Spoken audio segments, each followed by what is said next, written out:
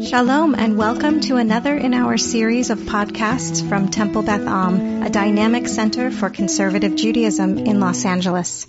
I think this season so far has had fewer sort of built-in halachic topics. This is actually a great one to have rabbis representing all the major streams of Judaism at, because when we were thinking about, actually, and this one was Rabbi Schatz's idea about for topics, there's this scene where Amir is interviewing for the Sochnut, for the Jewish agency to go to Venezuela, and they give him a number of hypothetical scenarios. Now, what's interesting being a small town rabbi is the ways in which the questions and situations that arise in the small town rabbinate are so utterly foreign to people who are in big places. And just like these things don't arise.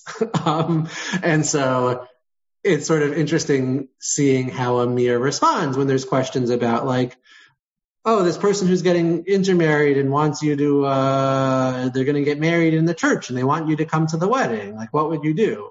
Or like, oh, you're the rabbi in, I forget the name of what city it is, but there's a tribe of Indians who wants to convert and they want to know what you're going to say to the Ministry of Absorption and so forth. Like these kinds of things, which are like, to me, like sort of normal, not normal, but like things that would happen in New Orleans, that would not necessarily happen in like Manhattan or Brooklyn, or probably Los Angeles. Yeah. So, right, I think. Yeah, I was just wondering why you didn't name the obvious city involved. I don't know if you're a small town or a big city. I've never been there. It's not true. I was there once for a wedding. You should just continue. Okay. So. Are you one of those people that thinks there's no Jewish life west of the Mississippi? No, he's just one of those people who doesn't want to ever come to Los Angeles. I've been there once. I was there for a wedding. It happened to be my sister's wedding. That was the only time, though. So, no, I'm aware of the existence of Jewish life west of the Mississippi. I think, are we west of the Mississippi? Josh, just continue with the class. Anyway. Yes, you are west of the Mississippi. Thank you. You're just digging a bigger hole. Just continue with the topic. So we thought that could be an interesting conversation talking about this, when Amir gets this question about, a tribe of Indians who wants to convert and make Aliyah and so forth. And like, what would you tell them? And he is like, Indians? Like is what he says, just sort of looking at conversion and thinking like sort of rewinding history to the kind of origins of conversion and thinking about as it plays out differently in different denominations today, sort of what pieces of sort of original conversion, quote unquote, we hold on to and what we have dropped along the way. If that makes sense. So a little bit earlier in the pre-episode class, we looked at a couple different Talmudic sugyot, or sections of the Talmud that discuss conversion. And I mean, I think there's a few things that come up. One that's just sort of interesting historically is that often people would come as groups to convert. And that was sort of more common. I'm like in touch regularly with a friend in Ghana, where I was studied abroad, who's the head of the Jewish community there, and their whole community converted, all of them together. Bevad is one group. And like that was just sort of like a thing that, okay, we as a community want to convert. This comes up a lot in South America. You have like large groups of people who just kind of want to convert all together. And the conservative movement actually tends to be much nicer about that, right? Like the community in Ghana converted through the conservative movement. Yeah, like, it was 100 years ago. No, less than that. It was like 30 years ago.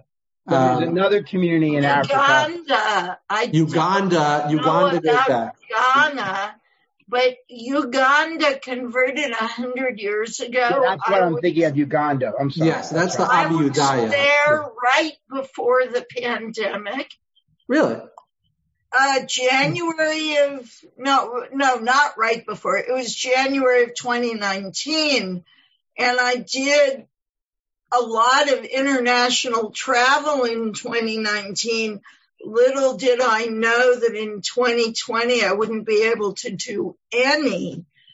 But I was at the Jewish community in Uganda with Gershom Suzomu, Rabbi Suzomu, and his community.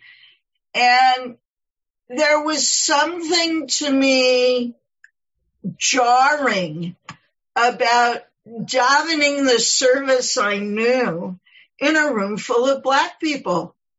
And it was interesting in terms of my reaction. The secret racist. But I really valued the experience there. I just heard a TED Talk today about the importance of travel in creating an open mind. And Uganda was certainly eye-opening in every possible way. Yeah, it's right. So the Abu Udaya community in Uganda goes back, like you said, about 100 years and is sort of an established community.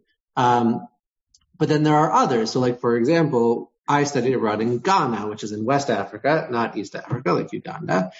But the rabbi of the community was this guy, Alex, who I talk to all the time. He went to Uganda to get training as a rabbi because there's sort of the big community over there in Uganda, and his community in Ghana is much smaller. There's a documentary, I think it's either on Amazon Prime or Netflix, all about the Jewish community in Ghana. I forget. I think it's on Prime. Anyway, and Alex is kind of featured in it. He's a great guy. Had he already converted when you were in Ghana? Yeah, his father was the head of the community. His father was the one who sort of led the community down this pathway. The organization Kulanu, and you can look that up, sponsors and financially supports emerging Jewish communities in all sorts of unusual places. Yes. So, right. So Kulanu is sort of the major organization that helps with this. And then it's interesting to think about the connection with the question that's raised in this episode, because a lot of the same questions that anyone from any of these communities in Africa or South America are going to have in trying to go to Israel, where they're not going to be recognized, right? It's sort of this challenge where you have people who en masse are accepting Judaism, and for different reasons. So I'll give the example of the community in Ghana. I think it was, again, Alex's father who was sort of the leader of this community, and he said the community had always observed their Sabbath on Saturday, and they had slaughtering practices which were similar to kashrut, and they didn't do work on the Sabbath by punishment of death, and it was like all this stuff. And then they got a Bible and were like, oh, look, this is the Old Testament is what we do. The New Testament's not what we do. We must be Old Testament people. We must be Israelites. And they didn't know that Jews elsewhere in the world existed until they got radio and heard about this country Israel in the 70s. And they're like, there's a country of Jews. What is this? And so made their way to the embassy and are sort of found, as it were. And it's kind of this interesting question about who then recognizes such conversions as valid. And also the question, I think, of the suspicions with which such groups and conversions are seen. So I know this came up a couple of years ago, that there's a community, I think in Colombia, if I remember correctly, that sort of did a mass conversion, but they all wanted to make Aliyah. And the Israeli government was just no, I don't care who converted you. No, you just want to come here because you want to leave Colombia and move to a better country and get automatic citizenship. And we're not taking you, and this became a whole thing, which I don't think they were ever allowed to come, if I remember correctly. So, yeah, Rabbi Schatz, were you going to I was just going to bring it back to the topic that from the episode that one of the things that I found so interesting, both about this and the intermarriage piece in the interview, was that they were clearly looking for a specific kind of answer, right? So that when I said to Rabbi Pernick, we should talk about this, and don't tell anybody, but we don't actually disagree about that many things. And when we do disagree, don't make that face. When we do disagree, it's not necessarily based on like a value system, but more so based on the denomination that we are part of and how we, therefore, in this case, convert students differently. Do you disagree with that? Yeah. Okay. Anyway, so I think that there is something to be said for, and you're right. It's lovely that your dad's here, because then we also have the Reform movement, voice. It'd be interesting for us to discuss what the process of conversion is for us. And if Amir had been a conservative candidate, that what his answer would have been, if he had been a Reform candidate, what his answer would have been. And actually, I think that he's probably even a little bit more traditional than the response that you would potentially give from the modern Orthodox movement. So specifically because he's in Israel and it's all very different, as Rabbi Pernick was just saying, in Israel and in terms of movements in general, Israel is very different than America. So is it okay if we take it in that direction? Sure. I'm asking you because you and I teach the class together. Is that okay with you? Okay. Sure. So do you want to go first? Do you want me to go? Well, Renee has her hand up. So Renee has her hand up. I just was wondering if you can give me a quick synopsis of what the episode was about, because I didn't get to watch it and I'm kind of confused just hearing this conversation. Oh, sure. Yeah, go ahead. You're good at synopsis. So the episode touched on a few different themes, but the theme that, or the storyline that we're touching on was that Amir is trying to find a new job, and he runs into an old friend who just got back from a 3-year shlichut in Toronto through the Jewish Agency. And he is like, you should do it, not necessarily to Toronto, but you should do like a shlichut with the Jewish Agency. It's great, and you get to live abroad and so forth, whatever. And so Amir, together with Ifat, apply an interview for a shlichut mission, and it ends up that it would be to Venezuela. And as part of the interview, they're sort of trying to see if you would be a good fit for like a shaliach in such kinds of communities. And so they ask questions of like things that will come up, so for example, you'll have someone, so like the guy who's interviewing pretends he's a woman and says, hi, I'm whatever my name is. And she reaches out his hand. It's a role play. A role play. There's a lot of role plays. And so he shakes his hand. And so he's like, oh, you would shake a woman's hand? And, like there's all these kinds of things to see how would he be representing the Jewish Agency and Israel more broadly in this role. So that's kind of where it touches on. So we were going to talk about shaking hands, but then I reminded Rabbi Pernick that we've done that already. Probably. And then we decided that maybe we would talk about these pieces, because part of the role plays that come up are then in terms of like the people who they might be around and the situations that they might come to Amir for as like the Jewish leader in that community. Does that make sense, Renee? Okay. So by the way, I'll just note one thing. So there's a popular halachic work, modern halachic work called B'marei HaBazak. And it's basically all tshuvot written in response to questions from people like on things like shlichut to Venezuela. Oh. And each question, it says where the question is coming from. Shaliach in Taipei, or, in Venezuela or so forth. And there will be questions that are then responded to. And there's like volumes that are sort of arranged according to different sections of the Shulchan Aruch. But it's all like questions from out in the world. And it's from like people in situations like this who are like Israelis who've gone to wherever far flung place. And they're like, I don't know what to do with this question. So that's so interesting. Yeah. I've never heard of that. Okay, well, do you want to go first in terms of talking about, your dad unmuted. Maybe he just unmuted because I actually sent something to Rabbi Schatz, which I meant to include for the group, but I was saying that was kind of like the response to literature, which every movement has, which is based on exactly that, situations that come up in a community and the leaders really aren't sure exactly how to handle it. So they would seek out a sage, whether it was the Rambam or, maybe in the case of our different movements, we have a response committee.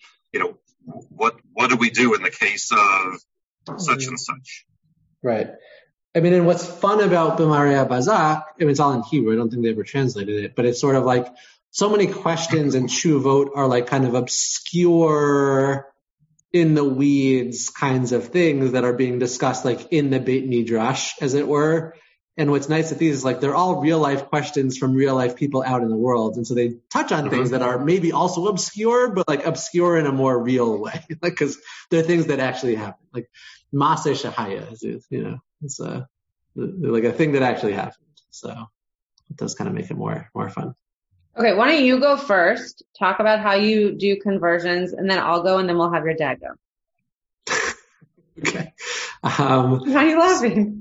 But I think the question, right, the challenge is that for every person, it's sort of, the process is different. There's no sort of standardized universal, like this is what it looks like. Generally speaking, and we saw this when we looked at the Talmud a little bit earlier, there's sort of three components for a male of a conversion, and one is obviously absent for females that are, it's Mila, Tevila, so circumcision, immersion, and Kabbalat ol mitzvot, acceptance of the yoke of the commandments. So those are sort of the big three. Back in the day, it was also sacrifice, but we don't do that anymore.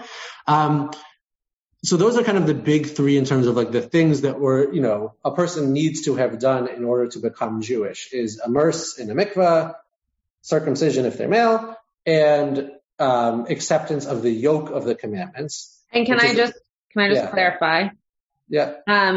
That circumcision does not mean if you are already circumcised, being circumcised again, because you can't do that. It means hatafat. What it means, I was going to say that. I know. Okay. What it means. I don't know what your movement believes in, Josh, what it means is that if you are already circumcised, that you would have what's called hatafat dam brit. And that is that a tiny bit of blood just needs to be, not removed. What's the word? Well, they use like a little lancet, but to show that there's a little bit of blood. Michael, you want to tell me what word? Extracted. Extracted, sure. From a circumcised penis, right? So that there's still, that the man is circumcised, but there still is that element of blood of covenant that needs to be taken to mean Mila, which is what Rabbi Pernick just mentioned. Okay, continue. I'll just note, by the way, that sometimes, right, at least in the Orthodox world, if there's a child born to a Jewish father and a non-Jewish mother, that when they do the they might have a moil for the bris, who would do a bris l'shem Mila, l'shem gior, sorry. Which basically is it's sort of a different document that they write out, which essentially says like, I am doing this circumcision for the sake of conversion. It doesn't mean that the child is now Jewish, but it means that if later on they were to go through the process of conversion, they wouldn't need a hatafat dam because I'm doing this bris to sort of function as that one of the three. You mentioned the three things you need. They haven't done the other two yet, but this circumcision would function in that way later on. That's often done for children who are adopted into Jewish families, because then they would be taken to mikveh not before 8 days, but typically we'll take babies to the mikveh anywhere between 30 days and a year, and then if they're a little bit older. So that is one useful way for that. Okay, yeah. Sorry. I've been So again, one thing that came up when we were looking earlier at sources, and I think that it's sort of an interesting idea from the Talmud. I'm just going to share my screen for a moment so you can see this. This is from Yevamot. right? So it says the sages taught in a Braita with regard to someone who came and said, I am a convert. One might have thought that we should accept them. Therefore, it says, if a convert sojourns with you in your land, you shall not oppress him. The emphasis is on with you, suggests that only someone who was already presumed by you, it says to be a valid convert, but I think either to be a valid convert or to be Jewish should be accepted as a convert. And I think this might be some sort of like this idea that we very much play out practically of, a person needs to sort of be integrated into the community in order to be converted, right? Someone who's living far away from the Jewish community and doesn't really have any interaction with any Jewish community, even if they've accepted full Torah observance and full everything, halachic observance, and all of that stuff is fine, but they're not part of the community. They're not familiar with the terminology. They're not, right?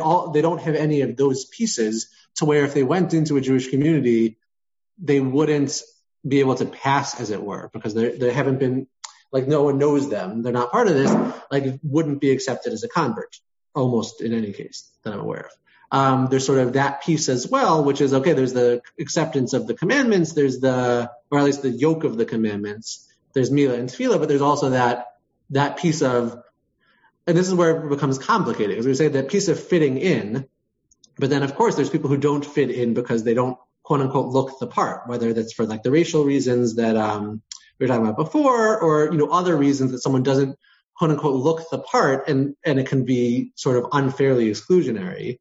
But there is something about trying to become integrated into the community and sort of being seen as part of the community beforehand as sort of part of that conversion process. Padre. But I don't think this ger is considered to be like a convert, is it? The one that's spoken of in Leviticus. It depends on how you read Leviticus, if it's a sojourner or a convert. But they typically the rabbis read it as convert. They read it as, because what about, like Gerim Hayitim Be'eretz Mitzrayim? I mean, we were. The shot reading of the verse is not convert, but the way it's typically read by the rabbis is as convert, which, by the way, has ramifications then when it says about not oppressing the stranger. It's like, no, you can't. It's about not oppressing the convert. You can be mean to a stranger, but you can't be mean to a convert, right? So there's sort of limitations in applicability of those texts that are sort of not ideal, that come from it being limited in the rabbinic minds, a convert. Well, it doesn't seem like Rabbi Hertz, at least, agrees with that. But this Rabbi Hertz. That's the Chumash that we use. Again, that's the straightforward reading of the verse. Yeah. But in the Talmudic mind, it means convert. Okay. Well, also the Talmudic, not necessarily mind, but moment, right? They want to read it that way because that's the way that they're putting together their statement. So they're reading into it, not an unfair way of reading it, but they're reading into it what they want to read into it to get the product that they want.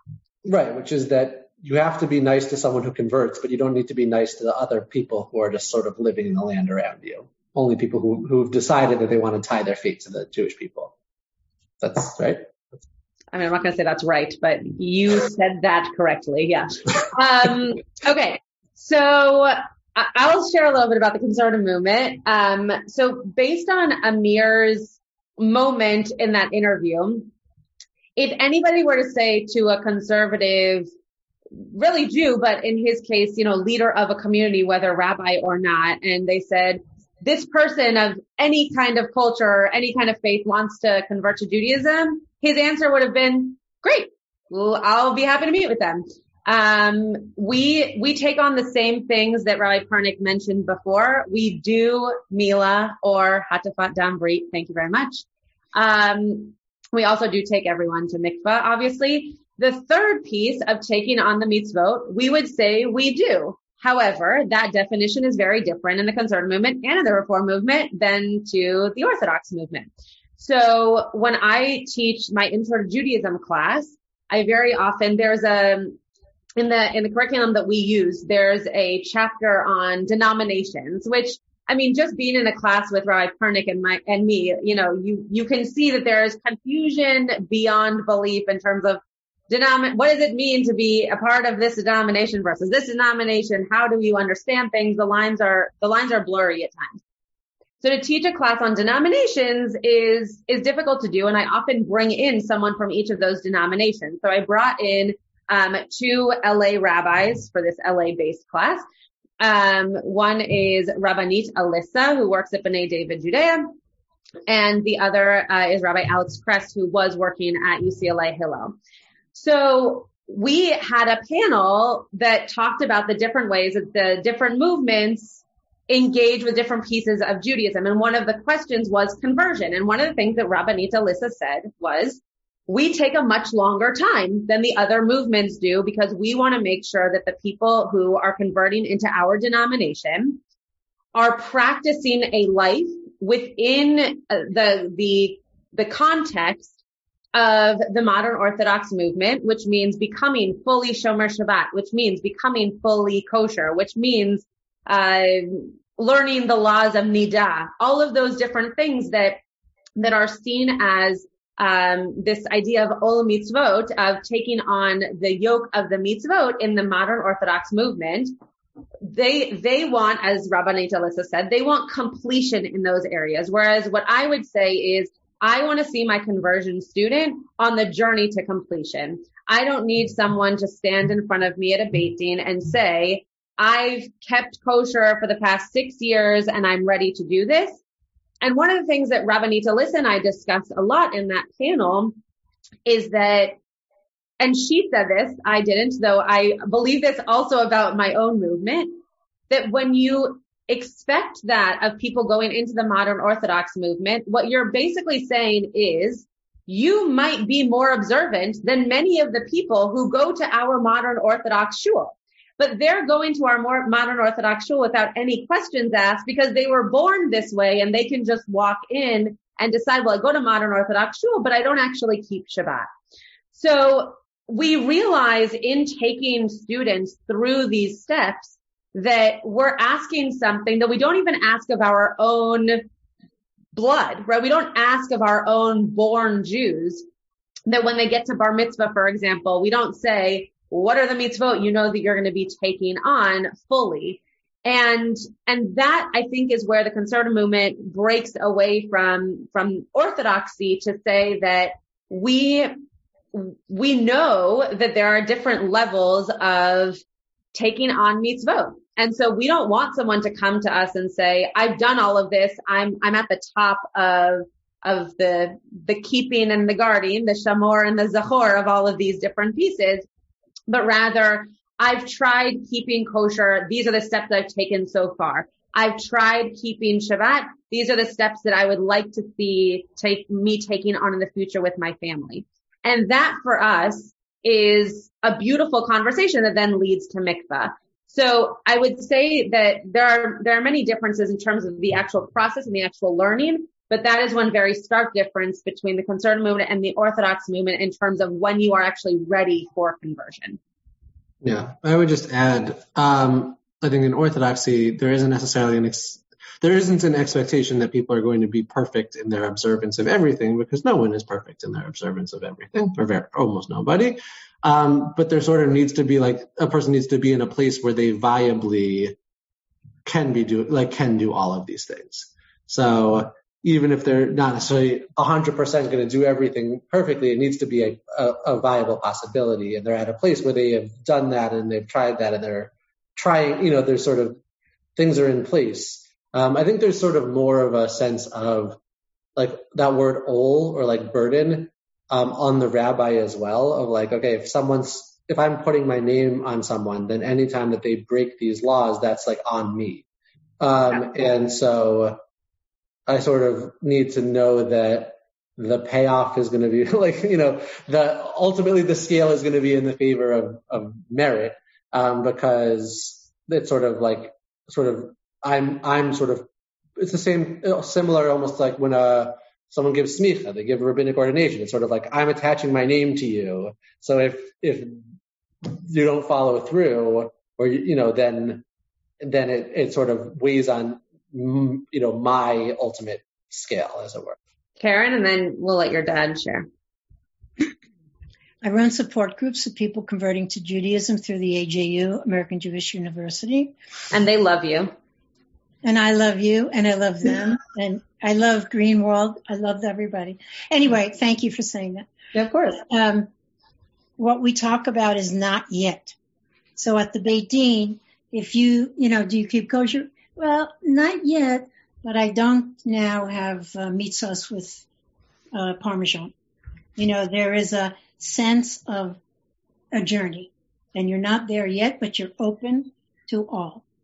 Just thought I'd put my 2 cents in. No, that's a beautiful way of framing what I was sharing. And I think that a lot of what you hear from conversion students is, well, this is how I keep kosher right now. What if they ask me X, Y, and Z? And I always say, you should be honest, because it's better that you be honest than you say, well, today I didn't eat that, right? So it's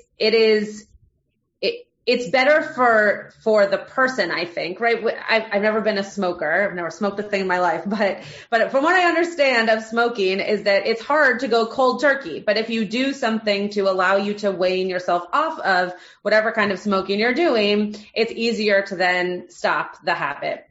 I think it's the same with acquiring habits, that if you decide I'm going to stop doing this completely and then say, I'm just going to be kosher tomorrow, well, that's going to be much harder than if you go through the journey of keeping kashrut or of keeping Shabbat and very slowly tack things on, so that at some point you do, as Karen just said, you're able to say, well, not yet, but this is where I'm getting to.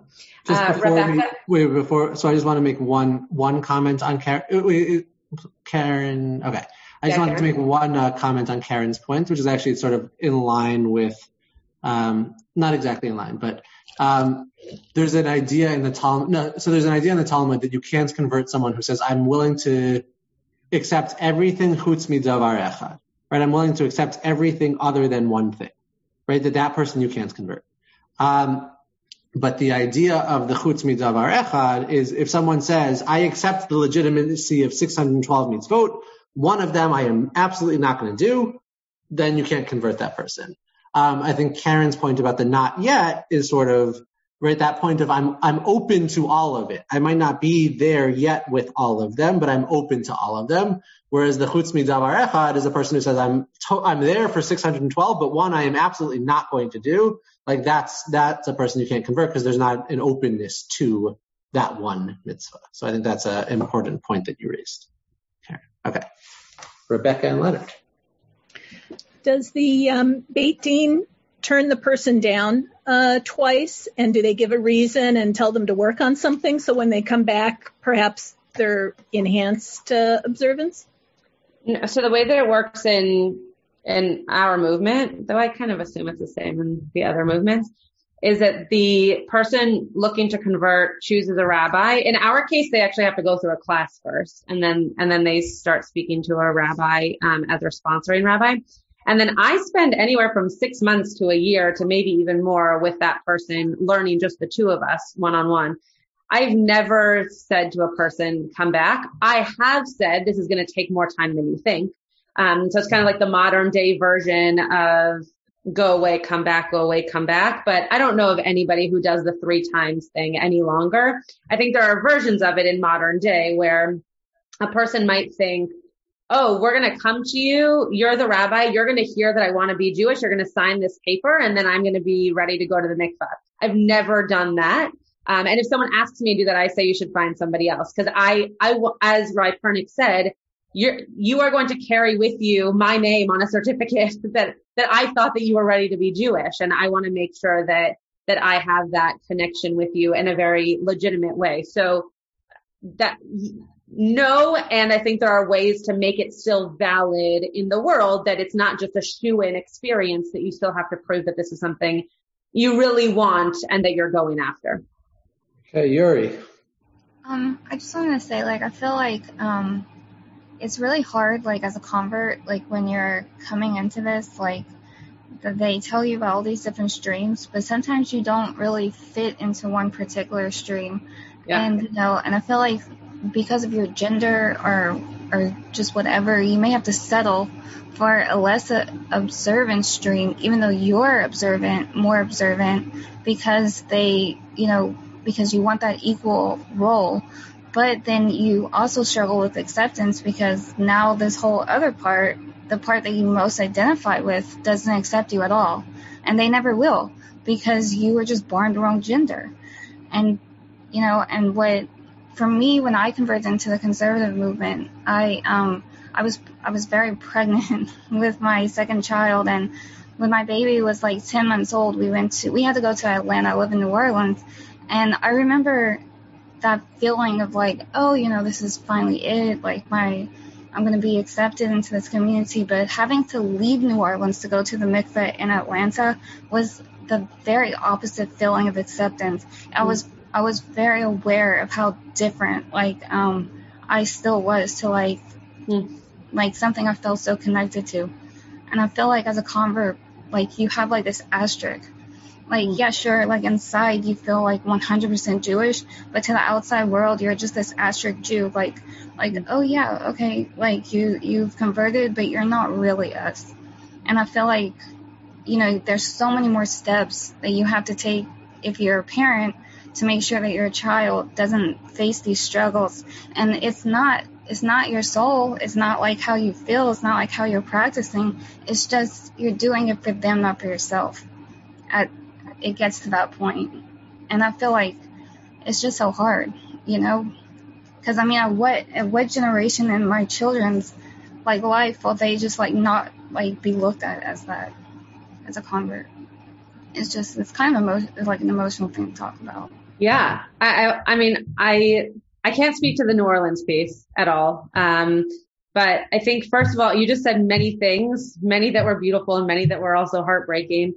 And I think that one of the things that we try to do, and it sounds like we need to get better at it, but one of the things that we try to do is make sure that anybody who chooses to be part of Judaism recognizes that you just weren't part of Judaism to begin with, but now you've found where you're supposed to be, and that you shouldn't feel like you have an asterisk, and you should never feel like there's some kind of otherness. And so I'm sorry that you felt that way or you feel that way.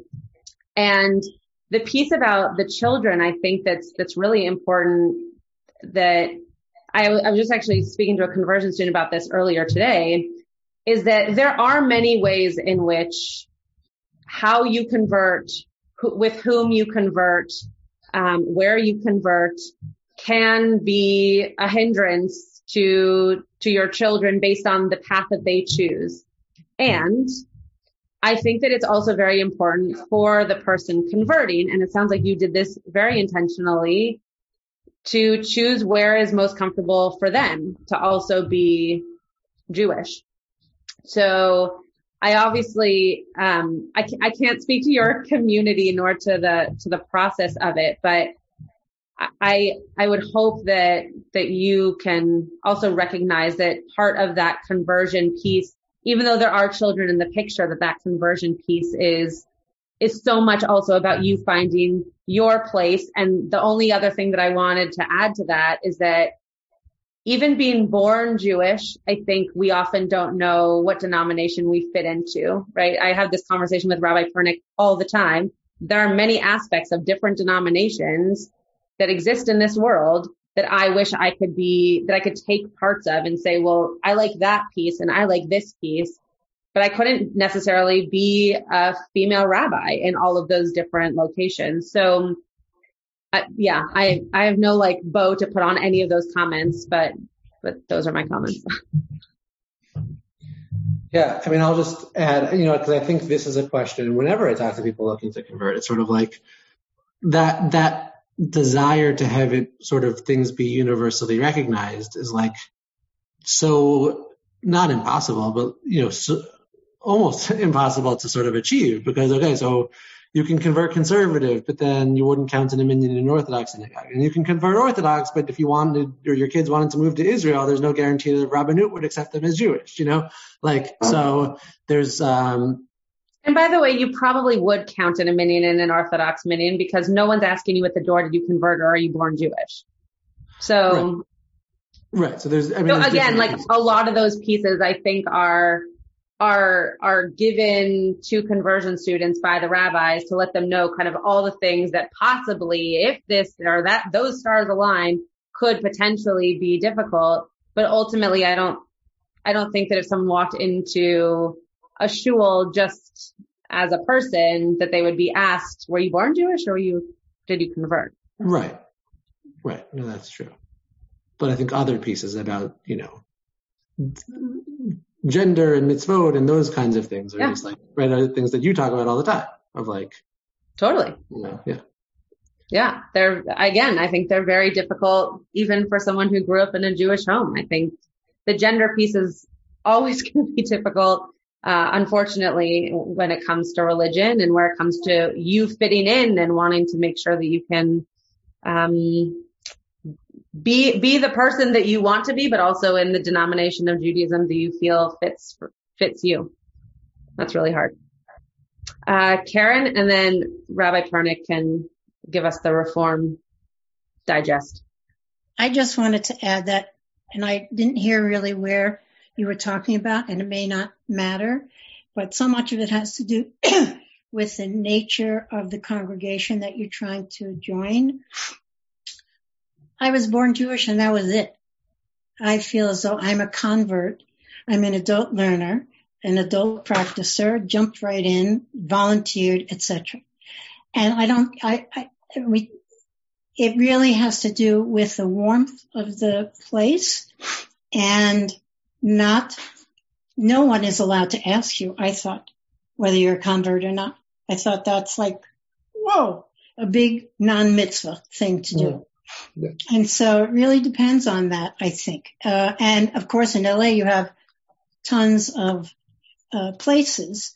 A very dear friend's son happened to be wherever he was working for Rosh Hashanah, goes to a synagogue, and not one person said hello. When people come to my synagogue, if from the UJ, I say, tell them you want to see Karen, and I'll tell them that I'm here and where to come. And then I introduce you to everybody in the world, and you want me to stop talking to you. Okay? So it depends. And I'm sorry you have a problem with any of it. Amen. Well, actually, all of the rabbis here in New Orleans are fantastic, and the community too. It's just, you can absolutely tell the difference, like between, like if you don't, convert through the Orthodox movement, like you definitely are just not probably going to be accepted by anyone more observant than the conservative movement. I would not be accepted as even when I go to the grocery store, I'm worried that I'm not wearing a skirt. But I see lots of other people wearing pants, women. So that's the deal with that. Okay, never mind. Would you like to go? Rabbi Dan Pernick? Indeed. So I just also want to add that I was very moved by what Yuri had to say. And I would just want to add that a lot of times Jews are the worst teachers of Judaism because, people, and we have those people in the Reform movement, and they're in the conservative and the Orthodox and renewal and whatever you have. Some people feel that if you don't grow up eating gefilte fish and matzo ball soup, that, how could you possibly be a Jew? And I think you need to be secure in your own identity, with God, with Torah, with the Jewish people, and to understand that along the way, you're just going to find people, who think they know, but they really don't.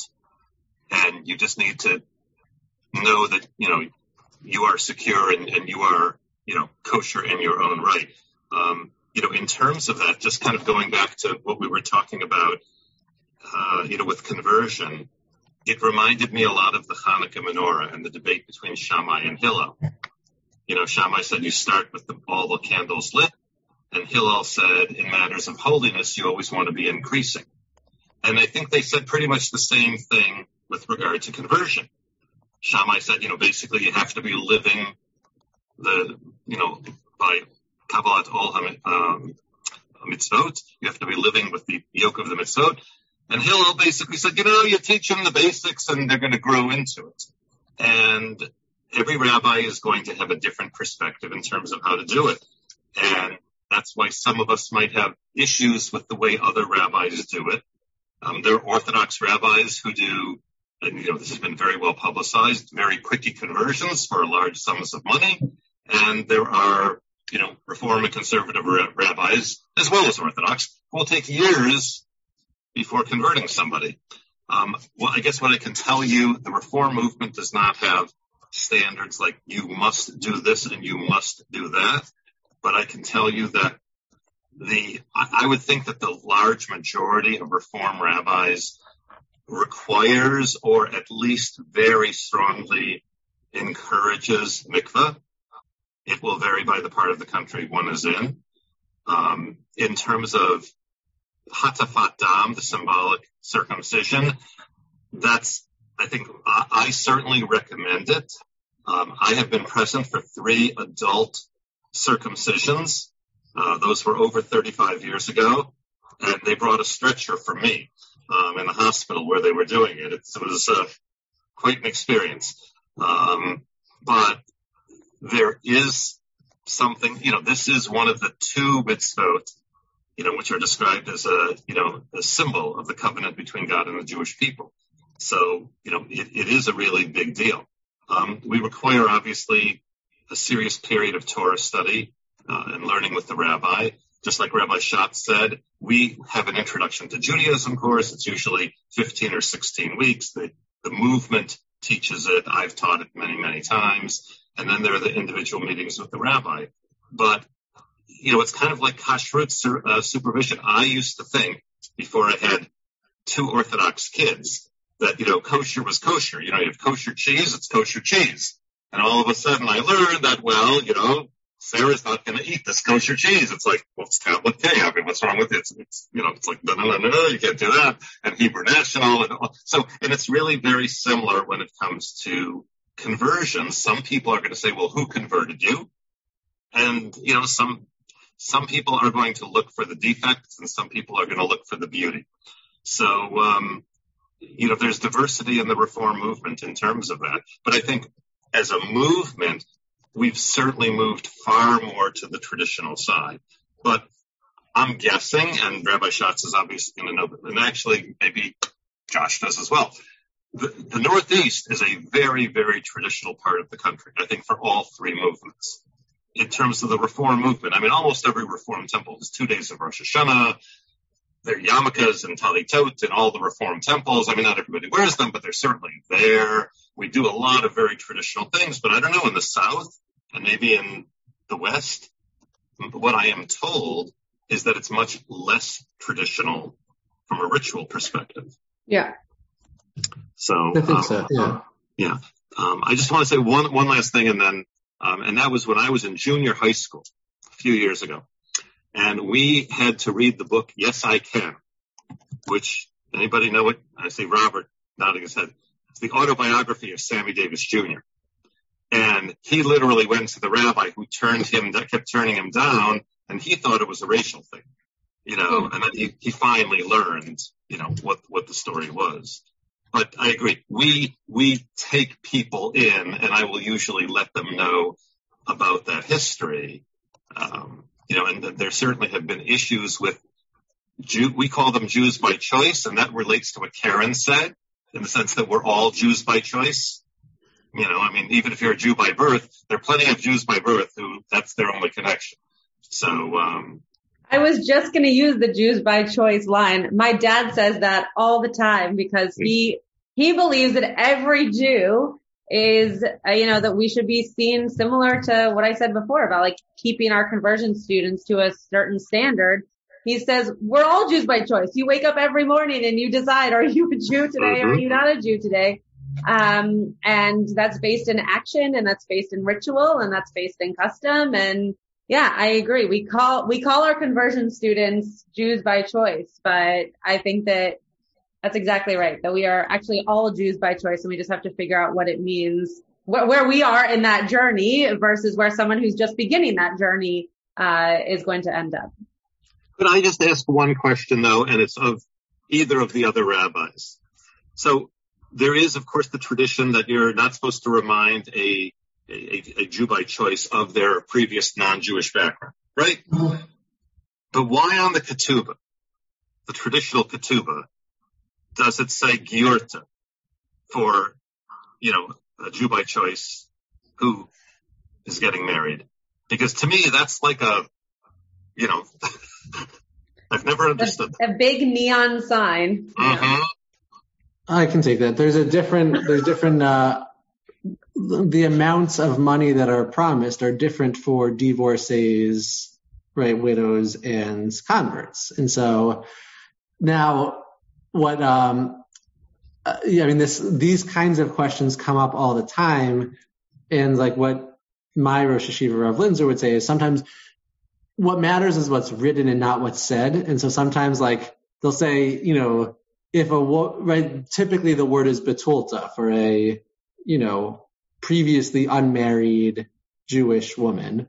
And if it doesn't say betulta, everyone notices and it's like, oh, and sometimes other people don't know that background. And so sometimes he'll say, whatever, say betulta under the ketubah, but just have it written something else and just know when you're reading that it's like a kriyuk ktiv, like where kriyuk ktiv is like a thing in the Torah where it's written one way but you say something else.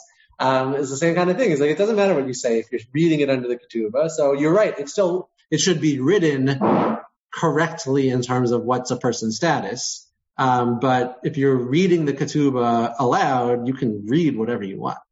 But the answer to the question, which is why, is because of the amounts. The amount, which you originally said. Yeah.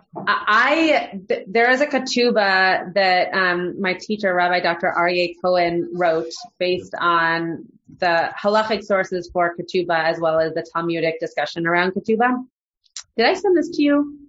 Is this the one you sent me a few years ago? No, not you. I was asking your dad. I don't think so. You don't get to discuss this ketubah right now. I had a lot to say about it when I first read it, though. No.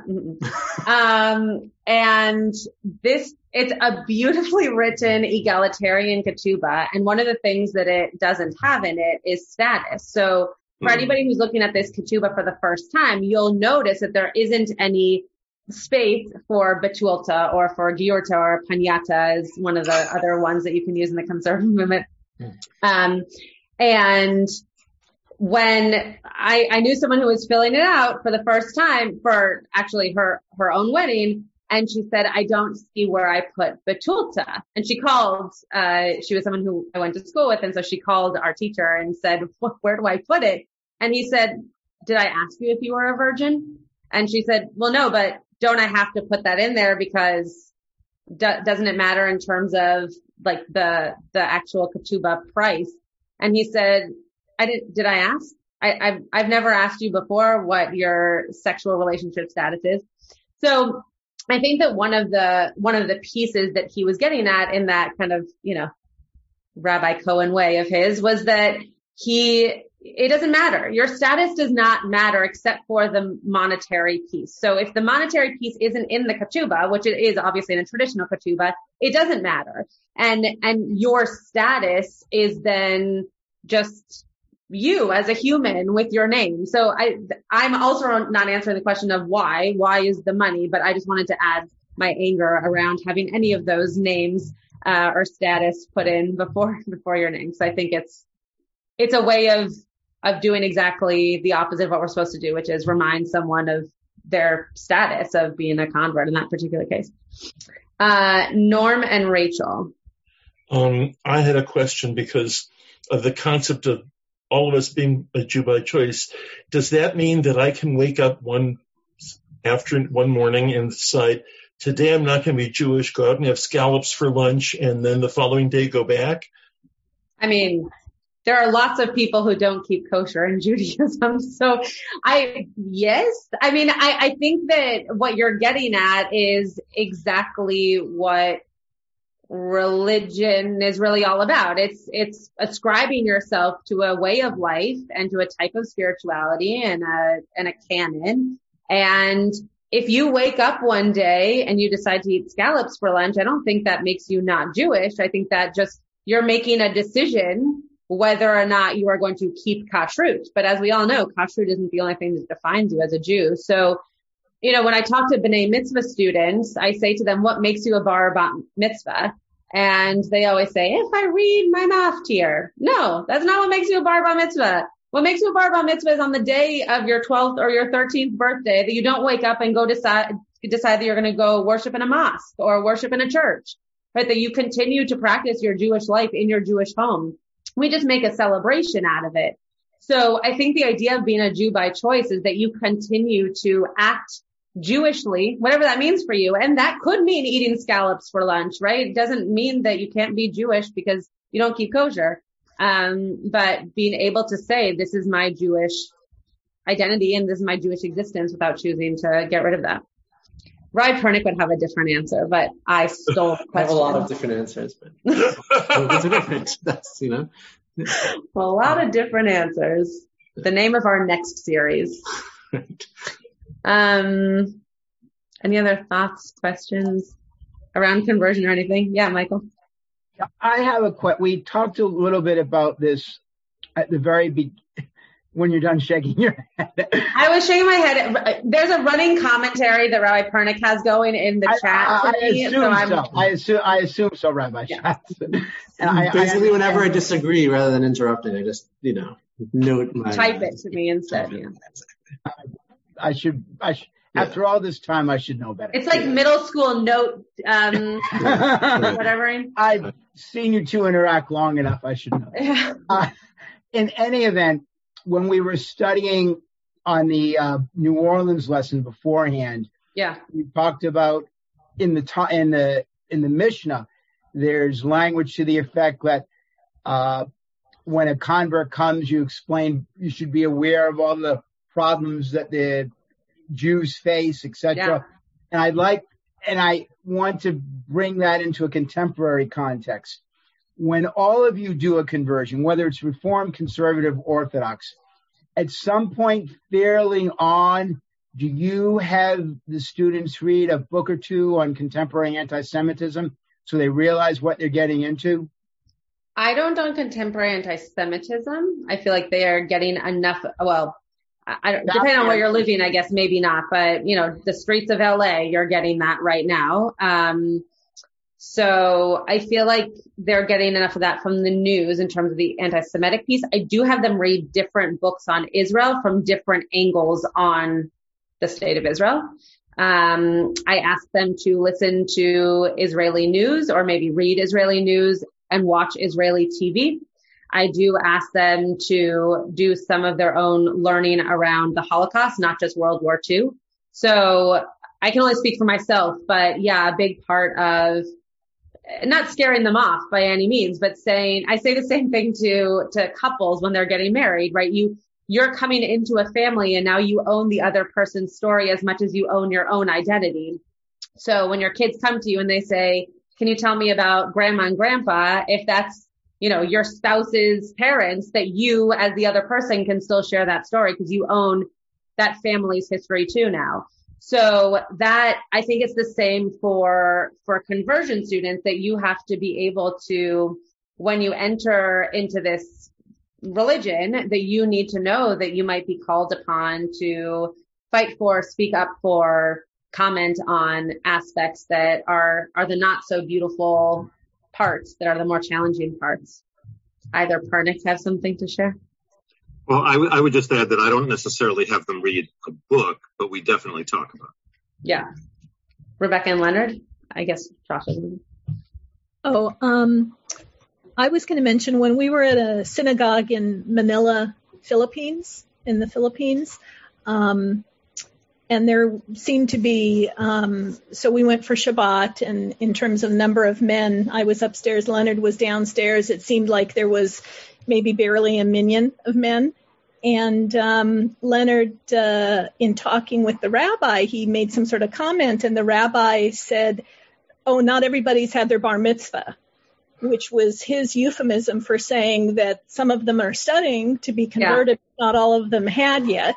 Mm-hmm. Some of them are like mixed marriages. And so I wondered whether that was something that when somebody converts, are they also at the same time, shortly thereafter, encouraged a man or a woman, if they're over age 13, to have an aliyah to the Torah and be considered a bar bat mitzvah? Is that kind of coincident with the conversion? Rabbi Pernick, would you like to say? I'm happy to answer this, but do you want to? Why don't you go first and I'll comment afterwards? Looks like I'm taking up a lot of space. Yeah, so we will say to a person, if they're comfortable coming up for an aliyah, definitely to take one. We'll give them a mishaberach. We will not necessarily use the language of bar bat mitzvah, but definitely allow them to feel like they're coming up to the Torah for that moment. I'm going to answer something. You didn't say this, but this is the direction I thought you were going in, which is, what do you do when a kid comes to you from a family that hasn't necessarily grown up in a community for a bar bat mitzvah, and you don't know their conversion status? Maybe they were adopted, or maybe you don't know the conversion status of the parents and you don't really want to ask. So one of the communities here in LA, IKAR, does a really beautiful thing where part of their 7th grade religious school, they actually, maybe it's 6th grade, they actually all take all of the kids.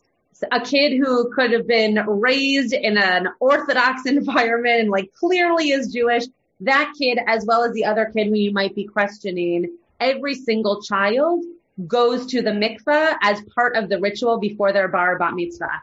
As a way of just not even having to have the conversation, but being able to say, anyone who is approaching the Torah in our community, we, the IKAR rabbis, can say that we have seen them, that they have come out and into this world as Jews ready for bar bat mitzvah. So I just wanted to add that. That wasn't your question, but I hope I answered your question before. So we were listening to the podcast. We weren't able to attend the last session, but we listened to the podcast just before this thing started here. And I was wondering if we ever got the answer to what are the Arba Brachot. Arba Brachot. Norm's not here anymore, but yeah, we'll ask him. That's a great question. We did. Oh, but maybe, Dan, do you know in the Reform world, I guess at times there have been only 4 of the 7 of the Sheva Brachot recited based on, Norm seemed to think it was based on Israel connection. Do you know anything about that? I know there is a shorter version. Okay. But I don't think it was 4, but I know that there is a shorter version. I don't use it, but there is a shorter version. Yeah. I think it eliminates the sos tasis and sameach tesamach. Yeah. When I looked in the rabbi's manual last week, those were the ones that I assumed were eliminated, but I couldn't take out 3. I can only take out 2, so I didn't know what the other one was. I would just say, I think it seems, so the bar mitzvah thing to that question, I'm not aware of any Orthodox synagogue that does that. But it seems like a thing that, Reform and conservative synagogues will offer, if, someone has gone through the conversion process and they want to sort of, demonstrate. Getting called up for an aliyah certainly is a big thing, but then some people want sort of a ceremony of, afterwards of sort of demonstrating that. So I've never seen that in an Orthodox context, but I definitely have, people who are here, who are learning with, different rabbis in the community for conversion, that's a thing that's been offered. I know. So definitely is popular. Wearing a talis for the first time. I know a lot of my male conversion students love the first Shabbat that they're able to come and wear a talit and feel like it's now their garment as opposed to something that they watched other people wear. Mm-hmm. Yeah. Not so much tefillin, which I can understand, but talit is an easy one to put on. Denise. So, just kind of bringing it back to the show a little bit. Yeah. When Amir was in the interview and they told him, there's a bunch of Venezuelan Indians who want to convert. And he goes, Indianim? But he didn't actually answer. Right. And I kind of felt like he was sort of trying to buy some time and that maybe he wasn't going to take such a hard line. And it was kind of a nice surprise that he had that level of flexibility, that he didn't just run screaming. Oh, that's interesting. I think it was sort of the opposite. It was like, to me, it was almost like he was like Indians who want to become Jewish, like because in Israel particularly there is that racial dimension that like you just sort of don't you see Thai workers and Pakistanis and whatever, and they're sort of like they're not Jews. They're like notably not Jews in Israeli society. So this idea of Indians who want to be Jews is like Indians? They want to be Jewish? Like like it's sort of that's how I read it because I think that's like you're probably right. I didn't know that about Israeli society. So. I mean, I think it's similar in America that to go back to, I think it was Rachel who brought up, davening in Africa and being in a room where she was singing the same things, but in a room of people that were very different color than the room that she's used to at Temple Beth Am, predominantly. That I think that there is something very unfortunate about if someone comes to you, especially from a different race, and comes to you and says, I want to convert to Judaism, that at least, I'll only speak for myself, though I think that other rabbis have felt this way too, you must be doing it for a spouse or for someone you're dating, or why are you coming to this religion from a different race or ethnicity?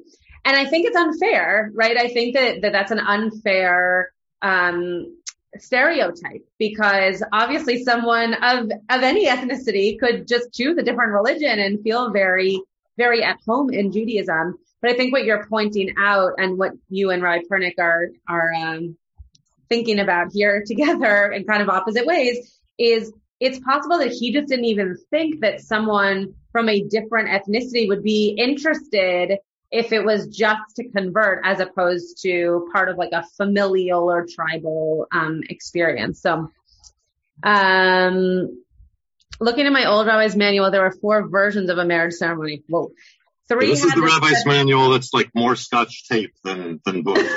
But the 4th one is I could read them to you, but it's a combination. Okay. So it is 4, but it's kind of an abridged version of the 7. Interesting. So I've never used that, but it is in there. Very interesting. Okay, well, it is 7:30, which is longer than we typically go, but this is a really lovely conversation. And I'm sure will continue to be many other individual conversations in our individual communities. You have been listening to another in our series of podcasts from Temple Beth Am, a dynamic center for conservative Judaism in Los Angeles. If you enjoy these podcasts, we invite you to write a review on the Apple Podcast site or wherever you get your podcasts. For more information about Temple Beth Am Los Angeles, go to tbala.org.